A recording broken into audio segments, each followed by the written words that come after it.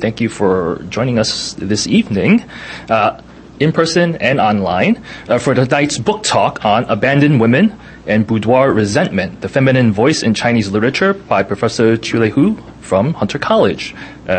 The book is about the studies the formation of the male-constructed conventional voice of women in Chinese literature from the 3rd and 6th century. Chulei Hu is an adjunct professor at Hunter College, CUNY. Professor Wu received her master's from Beijing University and PhD from the Harvard University. Her areas of expertise include Chinese history, literature and culture, East Asian studies, Buddhism, and language instruction. She is the author of Abandoned Women, Boudoir Resentment, which was published by Brill this year in May 2023 and is available for purchase online. Without further ado, Professor Hu. Thank you very much, Anthony, for the kind introduction. Good evening, everyone. Thank you very much for being here on the Friday evening. I'm here to discuss my recently published book, Abandoned Women and Boudoir Resentment, the construction of the feminine voice in early medieval Chinese literature. My plan for today is to first briefly introduce the main topics and research questions of my book, and then present material from my first chapter about the transformation of the image of the mulberry-picking girl and its connection to the rise of the feminine voice in Chinese literature. My book examines important tradition in classical Chinese literature, that is, male writers writing in the voice of women, also known as persona writing, 代言 in Chinese. Although men dominated the literary scene in pre-modern China and very few works by women survived, this tradition of persona writing had existed since the 3rd century. The image of an abandoned woman and her boudoir resentment, that is the resentment and sorrow for the absent lover and loss of love, has long been considered quintessential features of the male-constructed feminine voice. They have a great influence on later Chinese literary representations of women, as demonstrated in all these studies, previous studies in both Chinese and English language. The influence is also visible in the portrayal of women in other artistic forms. For example, in these paintings dating from the 10th century to 19th century, women are depicted in the perpetual state of ennui and longing in the inner chamber or private garden. Such images of women in traditional China are still prevalent in contemporary pop culture, which often fall into stereotypes of neglected housewives and palace ladies. So here are just a few examples, you're probably familiar with them, of a very popular type of period TV drama in China, that is palace intrigues, 宫斗, about how palace ladies compete for the emperor's favor. Recently, there have been some attempts to create strong, vengeful, and manipulative female characters, but their stories still center on romantic longings and competition for male attention. Abandonment and resentment are still central plots in their stories. Since around the 2000s, along with general interest in the underrepresented groups in pre-modern China, scholars have started to investigate surviving works of women writers for authentic literary voices of women and women's agency as writers. But most studies focus on much later periods. That is in the 14th to 19th century, also known as the late imperial China, when the availability of printing technology and a thriving publishing industry made the preservation of women's writings possible. These studies got me thinking, if later women struggled to find their own voices outside of the received tradition of abandoned women and boudoir resentment. When and how did this tradition first come into being? Under what social and cultural circumstances? Why did male literati assume a woman's voice in their writing in the first place? And why did they choose abandonment and resentment as the stereotypical feminine voice? So these questions are the beginning of my inquiry that results in the current book. So here, it is worth noting here that most surviving literary works in women's voices from the time period discussed in my book were written by men. I make a distinction between the female voice, which is the voice of biological women, and the feminine voice, which is the male-constructed voice of women. This distinction is not always clear-cut, but is useful in thinking about the formation of the literary voice of women in male writing.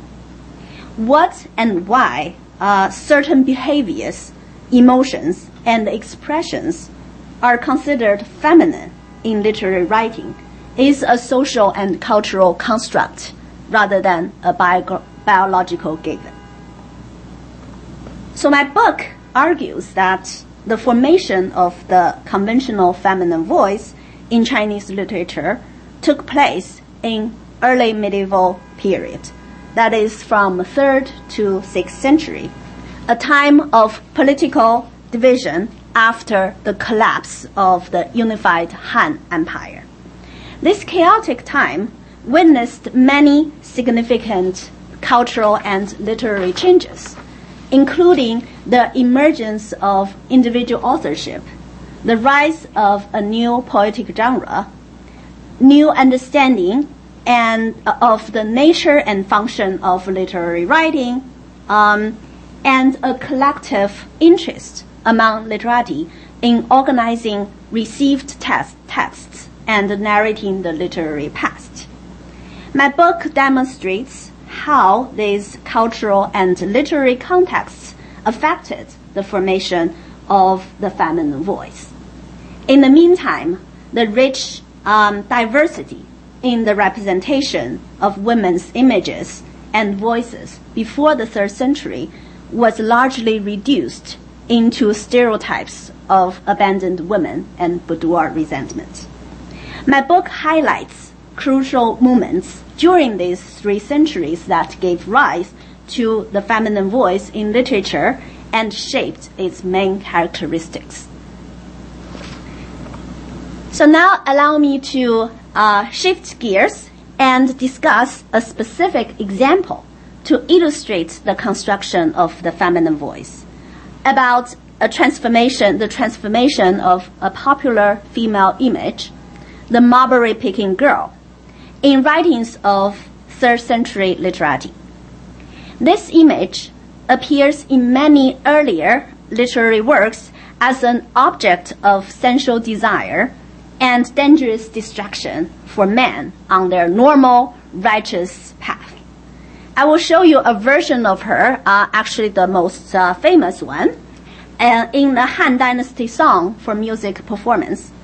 Then we'll see how 3rd century literati writers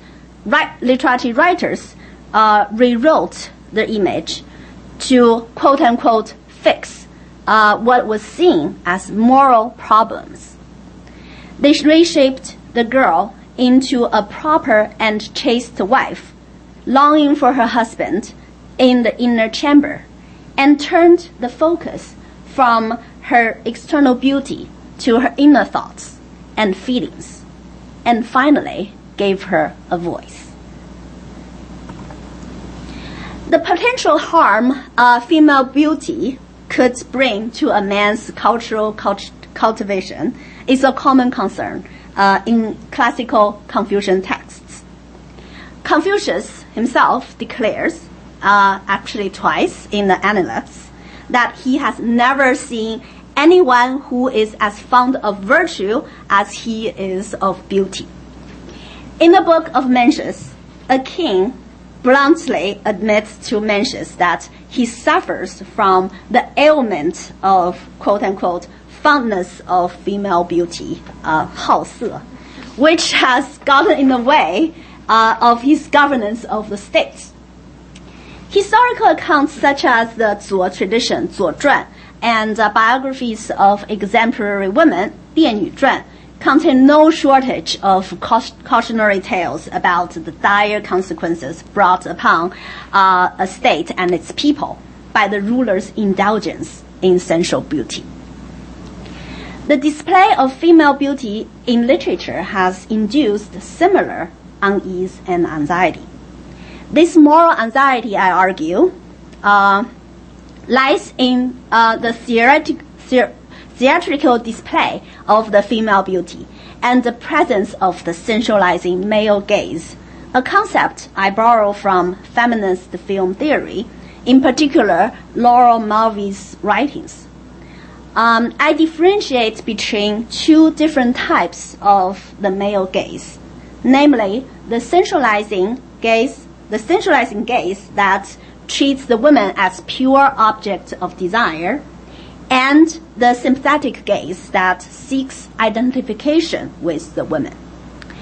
As an effort to annihilate the moral anxiety associated with the portrayal of women, there was a visible tendency in the 3rd century literary works to downplay or remove the sensualizing gaze from the scene and to turn the focus away from the woman's body to her inner world. In addition to reduce eroticism, this shift of focus also leaves room for the writer to project his empathy rather than sensual desire toward the represented women. The emergence of this sympathetic gaze was the main reason behind male literati's assumption of the woman's voice to express her, of course, her in quotation marks, thoughts and feelings. So the Han Dynasty anonymous song, Mulberries by the Path, 陌上桑, belongs to the so-called music bureau poetry, 乐府诗. These are songs with folk roots that were collected by court officials and preserved in the court music repertoire. The song describes an encounter with a beautiful mulberry-picking girl. This is a very long poem, and I will discuss it in sections. And here I use the translation by Stephen Owen with my own minor modifications. And you can see here the Chinese text, original texts are listed on the left side and English translation on the right side of the screen. So at the beginning of the Mulberries by the Path, a narrator's voice introduces its protagonist, Luo Fu. She's a daughter of the House of Qin. And she's portrayed here with a detailed listing of clothing items and accessories, with a distinct focus on the theatrical display of her beauty. So we're told she picks mulberry leaves for silkworms in the south of the city wall. So here she picks mulberry leaves south of the city wall, clearly visible to the public. We see the beautiful decorations on her on her basket, and on its handle, and her beautiful hairstyle and the pearls in her ears. And also we are told her skirt below and her vest above are both made of bright colored silk. And the next section turns to describe the effects of her beauty on her beholders, including passers-by, and young man, and man at the plow, man with the hoe. So all the all men watching, witnessing the beauty of Luo Fu. They all forgot what they were supposed to do at the sight of Luo Fu and complained in anger when they came home. So the poem says, when they go home, there are always complaints and anger, all because of gazing at Luo Fu. They didn't do what they were supposed to do. The characters Jian and Guan, here the characters in blue. Sorry. Okay. Both meaning to see, to gaze at, are used repeatedly in these lines. The gaze gives rise to illicit desire and makes the men forget their duties. It is also worth noting that the character of forgetting here, Wang, literally means the loss of the rectified heart or mind, a major violation of Confucian principles. Luo Fu's exposure to the sensualizing gaze leads to disastrous consequences. The next section singles out one beholder, a Lord Governor, Shi Jun, who attempts to make Luo Fu the object of his desire exclusively. The Lord Governor, here we are told, came from the south and stopped when he saw Luo Fu. He sent a clerk to learn about her name and then asked her, so toward the end of the slide, would you like to ride with me? As a result of the exposure of Luo Fu's beauty to the male gaze, the governor's aggressive move poses a threat to the existing order. The governor wants to turn Luo Fu from an object of collective fantasy to his private property. And this would end the game of seduction and desire at the center of the poem. Luo Fu, in the final section of the song, identifies herself as someone's wife with a long monologue. Yet her description of a husband fails to offer a solid rejection to the governor's advance. In this long monologue, Luo Fu told the governor about her husband, who started his civil service in the early age, at the age of 15. So it's this section in blue. And quickly climbed the social ladder until he became the master of a city. This husband, according to Luo Fu, also has impressive appearance and admirable demeanor. So she elaborates on the luxurious accessories he wears and the elegant manner in which he walks. This dashing image of the husband has puzzled many later readers. Some found incredible the apparent elite status of the husband, since Luo Fu's sericultural activities by the roadside indicate a lower social status. I read the husband as a male counterpart to Luo Fu herself. Luo Fu's response does not deliver a convincing or even believable reason for her rejection, but instead reinforces theatricality and the sensualizing gaze with another round of display of male beauty.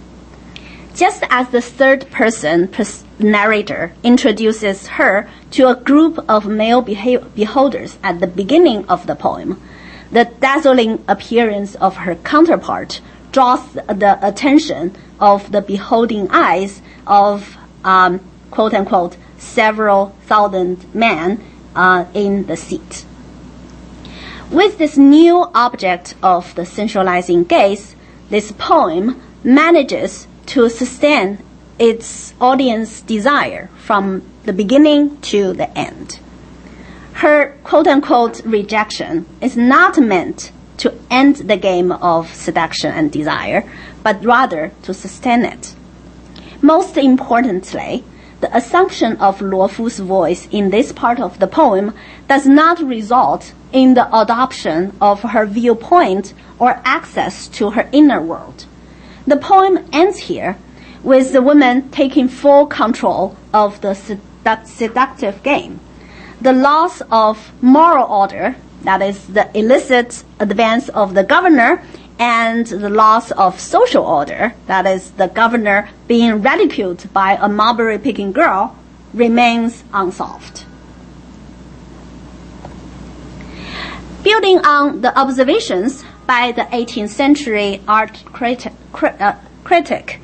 Diderot, the art historian Michael Fried suggests an important transformation in the depiction of female figures in French paintings from the mid-1750s to early 1780s. Painters such as Chardin, Greuze, and Garlet Van Loo began to depict beautiful women in the state of complete absorption and total oblivion to the presence of a beholder. They did so to avoid any erotic overtone and to convey a genuinely empathic feeling towards the painted object. This practice was a direct response to the earlier Rococo tradition, in which female human figures, especially attractive women, were exhibited as if they were on stage and fully aware of being the object of beholding eyes. So in this passage from the book, Fried argues that Diderot saw here the very condition of spectatordom indicates theatricality, dislocation, and estrangement, as opposed to absorption, sympathy, and self-transcendence. Diderot believes that the success of painting depends on de-theatricalizing, it's a mouthful, beholding, so that it can become a mode of access to truth and conviction. And this requires the creation of a new sort of object who is oblivious of the presence of beholders, and a new sort of beholder who must be absent from the scene of representation. So here I give you some examples of what Fried means by this transition. So in these two paintings, in a distinct Rococo style, the painter François Boucher depicts human figures in a stage-like manner. Especially in the portrait on the right, the woman is staring directly at the viewers, right? And is clearly aware of her being the object of their gaze. So even if she appears to play with this little bird perching on her finger, her entire attention is given to the potential viewers of the painting rather than, anything else, including the bird in the picture. So in contrast, the characters in these two paintings by Chardin and Greuze, respectively, are fully occupied with an activity or emotion. Even the way they are positioned indicates that they are not paying attention to their viewers, right? They are completely absorbed in what they are doing at the moment. So in Diderot's view, these two paintings are more successful in conveying genuine feelings of the depicted characters. By depicting characters in an absorbed state, the artist could convince the audience of the authenticity and sincerity in their actions and emotions. This dialectic between theatricality and sincerity lends helpful insights into to my own study. The portrayal of Luo Fu in The Mulberries by the Path shows much theatricality and leaves little or no room for sympathy or reflection. The governor is the opposite of Fried's ideal beholder, who must appear absent from the scene of representation. His abrupt intrusion into the world of Luofu accentuates its theatricality and causes disturbance. To avoid theatricality and eroticism, there has been a tendency since the 3rd century male writers' representations of women to create a new sort of object as well as a new sort of beholder. Like what Fritz observes in the 18th century French paintings, these writers shifted the focus from the theatrical display of women's external appearance to their inner thoughts, weakened the sensualizing gaze, and created more sympathetic and invisible beholders. They represent women as objects of sympathy and gave them a voice and subjectivity. So, for example, Fu Xuan, this 3rd century literati, his ballad, the prelude, 燕歌行, starts in a very similar way as the Mulberries by the Pass, but made a twist to the original poem. And here I use the translation by Joseph Allen with my modifications. So the beginning of the poem notably removed the section about Luofu's mulberry picking activities by the roadside, which scholars argue is to elevate her social status. But it also avoids her exposure to the crowd and their gaze, and reduces the theatricality in her portrayal.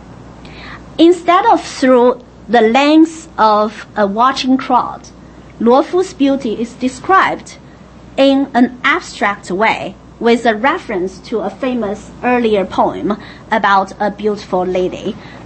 In this section, I mark in red. So with one look, she topples both court and market. With the second, the state becomes a wasteland. So it's rather abstract way of description. The narrative elements about eager beholders of Luofu's beauty is also rendered figurative by the next few lines that place Luofu behind a hinged gate. So here the poem reads, as where the girl lives, its hall stands south of the city wall. So instead of Luofu herself picking mulberry leaves south of the city wall, in this poem, she is locked behind the gate of a great hall located in south of the city wall. And it almost seems illogical in the next section when a governor enters the scene and invites her for a ride.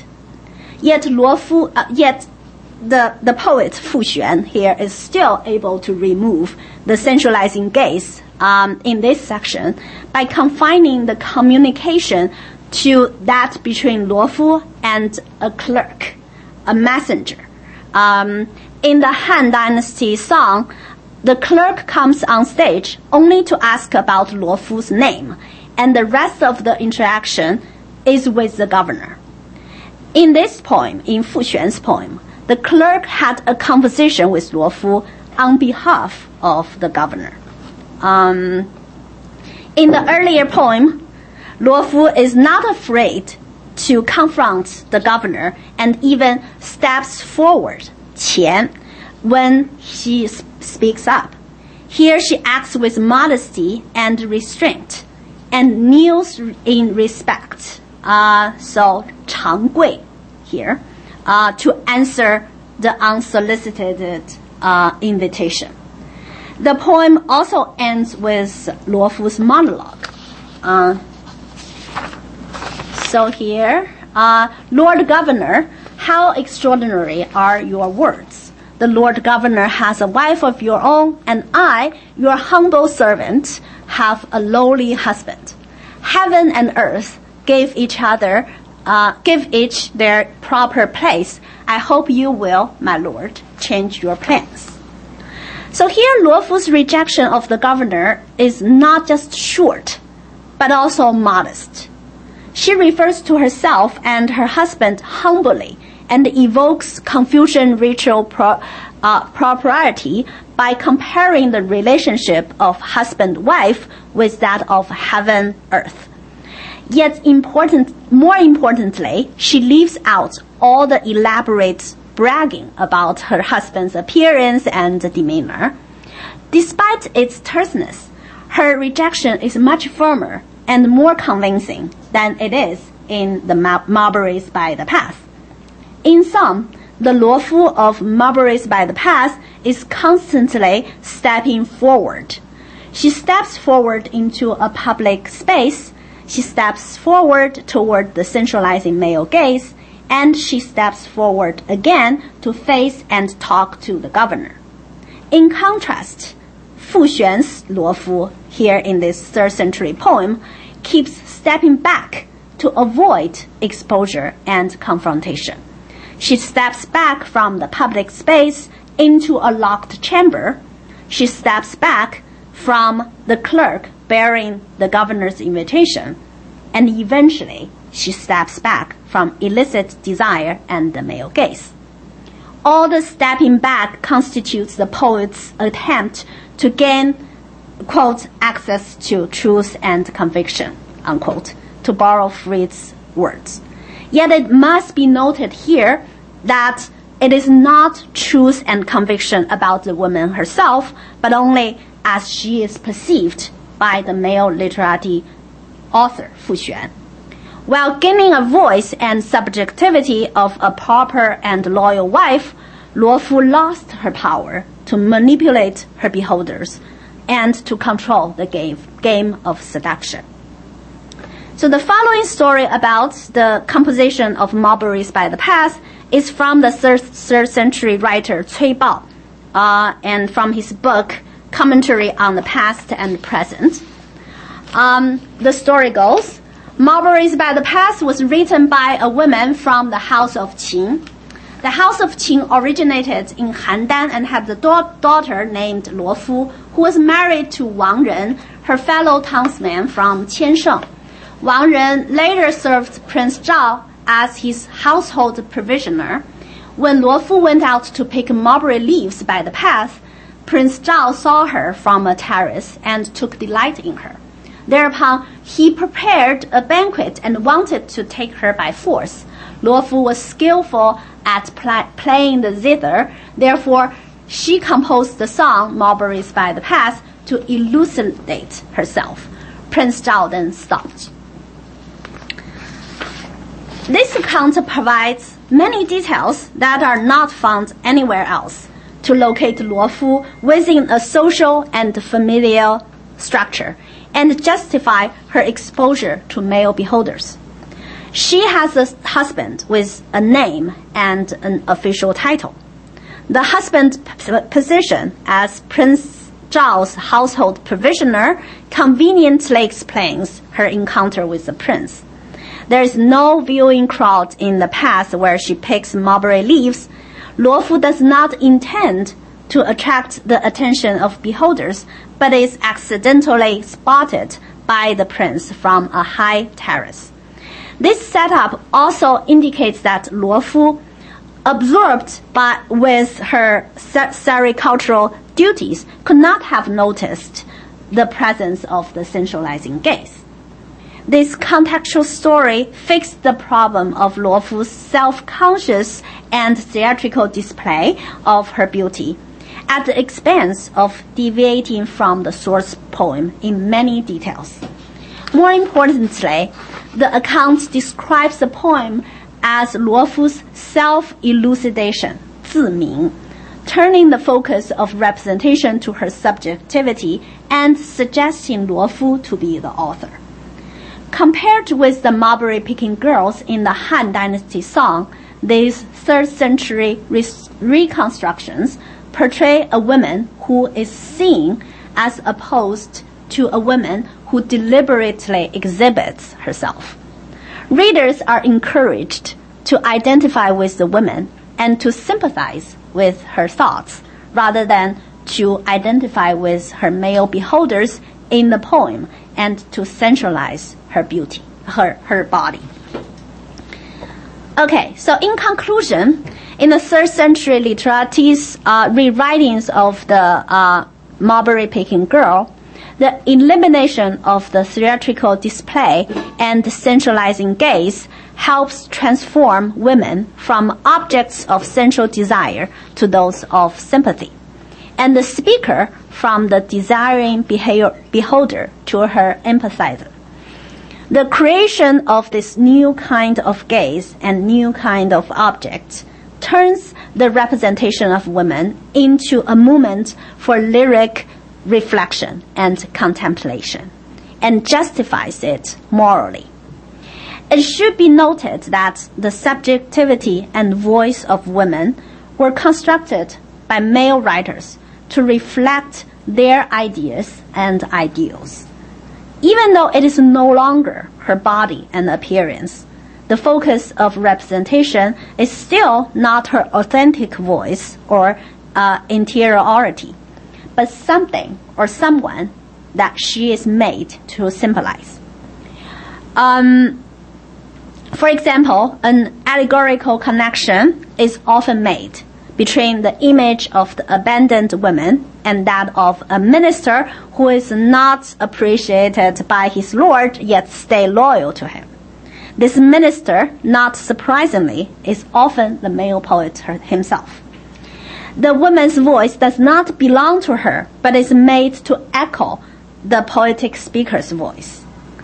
Ironically, by providing the women with a literary voice and subjectivity, male writers reshaped the dangerous woman in early literature with their own ideas about proper womanly behavior and emotion, and made her easily available to project the male writer's own thoughts and sentiments. Okay, that's all I have for today. Thank you for your attention, and I welcome comments and questions. Anything else to make the change of local instead of self-reflection? Is there any social dynamic to make people change the self of woman? Change the self of woman. Change their view of woman. You mean like in terms of women's social status at the time? Yeah, well, there might be. The problem is we know very little about actual women's social status from that period. There is a very little, written records about that. And it might play a role, but it's just very hard to know with limited resources. I wonder, do you have any guess of why the minister used abandoned woman's voice to channel his own political frustration and underappreciation from the ruler? Do you have a theory about that? Like why? Well, first of all, it's a power differential, right? It's the same power dynamic. It's superiority to inferiority, right? Of course, in this particular period, and I actually discuss it in my book, there are some actual, concrete historical contexts about, how, for example, I discuss the Jian'an literature, Jian'an poetic writings in the court of the Cao Wei. And there's a trend, a tendency for the Jian'an literati to write about women, but actually, entrust their own feelings, not just about rulers, but also about their peers through the writing of female images, female characters. But yeah, I think the simple answer would be, short answer would be the power dynamic, mimic each other, right? But there are also, of course, in different specific time periods, there are different reasons people employ this kind of feminine voice. I'm just curious about the illustrations you were using. I just said you have a wonderful illustration on the cover of your book. But I was wondering if you included a discussion of that painting in your book. That's a very good question, yes. Because the points you were making, I think, are very relevant actually in the discussion of this very painting. Because this is a painting about how court ladies were trying to, I don't know your interpretation of the very concept of abandonment. But there is one section of this painting where the emperor is reaching his hand out to stop, one of his court ladies. I don't know. Just curious if that might be relevant in your discussion of the abandonment. Yeah. Of course, this painting, the authenticity of it is still debatable, right? Whether this is the original work of third century artist. But actually, the way I see it, because this whole series of painting depict women engaging in all sorts of activities, right? Not just putting on makeup, not just longing for the lover. There are women who making records, writing on the paper. There are women who instructing other women about a woman in virtue. So this kind of depiction is seen less and less in later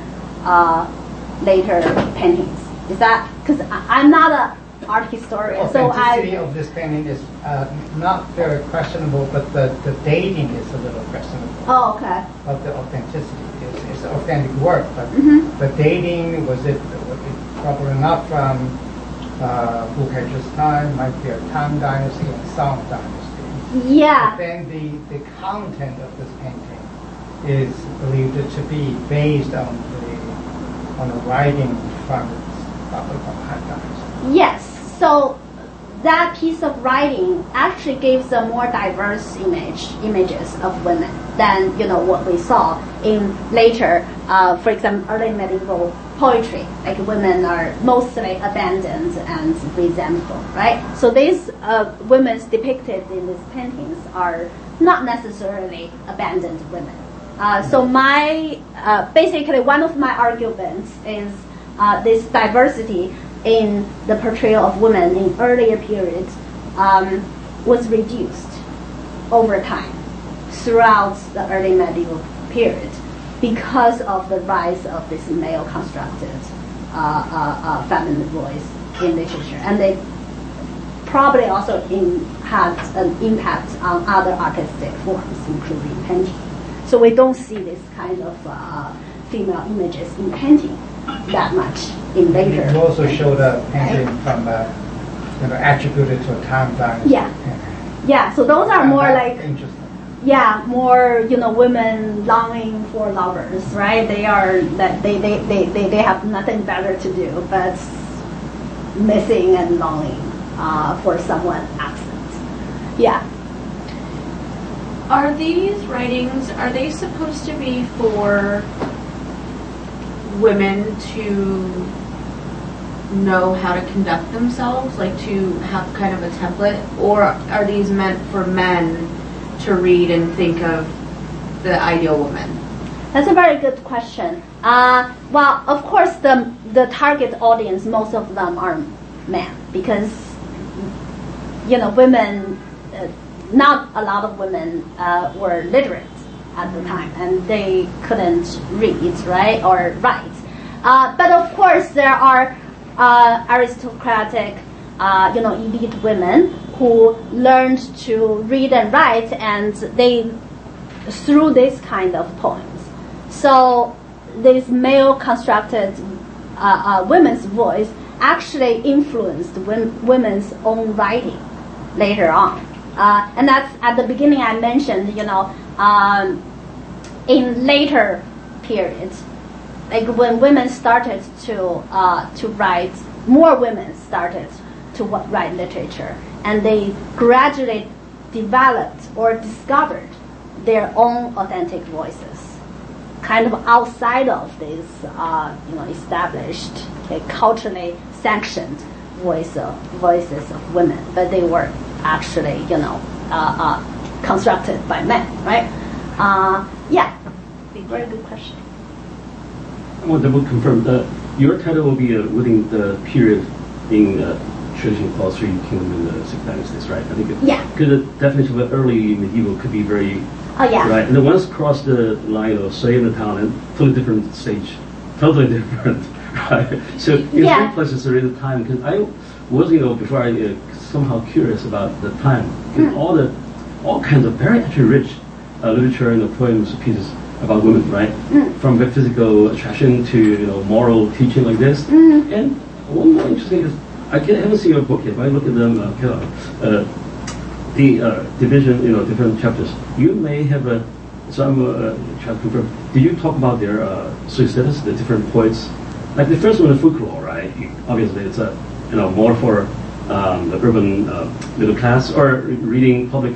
But then you see Wang Can or Jian An. A lot of people actually working for the king, Cao Cao himself is the Cao Zhi, the prince, court right? Really, elites, right? And even emperors, Xiao Kang, did the right. So I think that when we explain their social status, very different. Right? The purpose. I mean, if the king wrote something, right, we believe it's a moral teaching he wanted to put in the story. And if is a grassroots writer, bohemian poet, will be different purpose. Now I'm curious, you talk about that. That's right. You mentioned the first poem, right? 陌上桑. It's a 乐府诗, so-called music bureau poem. Yes, it might have a kind of folk root, but this type of poems were either collected by court officials or even composed, written by court officials, and they were performed in court, and their audience were all elite members of the court. That's why we have them, right? I'm sure there were real folk literature, folk writings transmitted orally, but we just didn't have a record of them. Sort of filtered it down. Yeah, so in a way, these are all meant for elite audience. So basically are actually upper class, male writers. Because that's the only way we have them now, right? Even that one's from Wenshan, I guess, right? Okay, then it's selection. Yeah, and also Yu Tai Xin Yu is right. It's from very elite to the taste. Question from online. Yunbo Choi from California says, great book and presentation. Noticed in your book all the translation of poems is literal translation, word by word, not dynamic equivalence. What's your consideration? Well, I guess my consideration is mostly to show, I try to preserve the original meaning of the poem. Right, but at the same time, I also, I quote some other people's translation, and sometimes I translate poems myself. But whenever I do it myself, I try to, of course, it's still a poem. I try to convey the poetic elements, but at the same time, I would like to preserve the original meanings because that I want to show how, for example, I want to show how an image was depicted differently in a different poem. I have to show how it's done, right? By really lay out the actual structure and working of the words. I guess That's why I tend to kind of leaning more towards more literal translation. And just a question in terms of process. When did you get started and how long the editing process to get it published? So this book is originally based on my dissertation, okay, which was submitted in the year of 2011. And of course I worked on it on and off. It's not like I spent all 10 years every day on it. But I worked on it, and then for the entire publishing process, I would say it's probably two years since the submission of it to the publisher. So did you have more material that you had to cut down after the editor? Well, so from the dissertation to the actual book manuscript, I cut down a few chapters, and I added, of course, first of all, I added the introduction part, so kind of giving a summary of the arguments and the structure, my method and everything approach. So that part I have to come up with. And then I wrote like two new chapters. So it's based on the dissertation, but it has changed over time, over the 10 years. Yeah. But no more new, very critically important new material discovered, right? No, you talk about archaeological discovered, not from this period. Okay. Yeah. Right. Yeah, unfortunately. Very stable. No surprise. Thank you very much, Professor Hu, for a wonderful presentation. Once again, you can purchase the hardcover and e-book of Abandoned Women and Boudoir Resentment for $106 from the Brill website. The link is available online on Professor Hu's talk webpage. And with that, enjoy the rest of your Friday evening. Remember to be an upstander if you see a fellow person in need. Enjoy Veterans Day as well as Diwali this weekend. Thank you very much. Good night.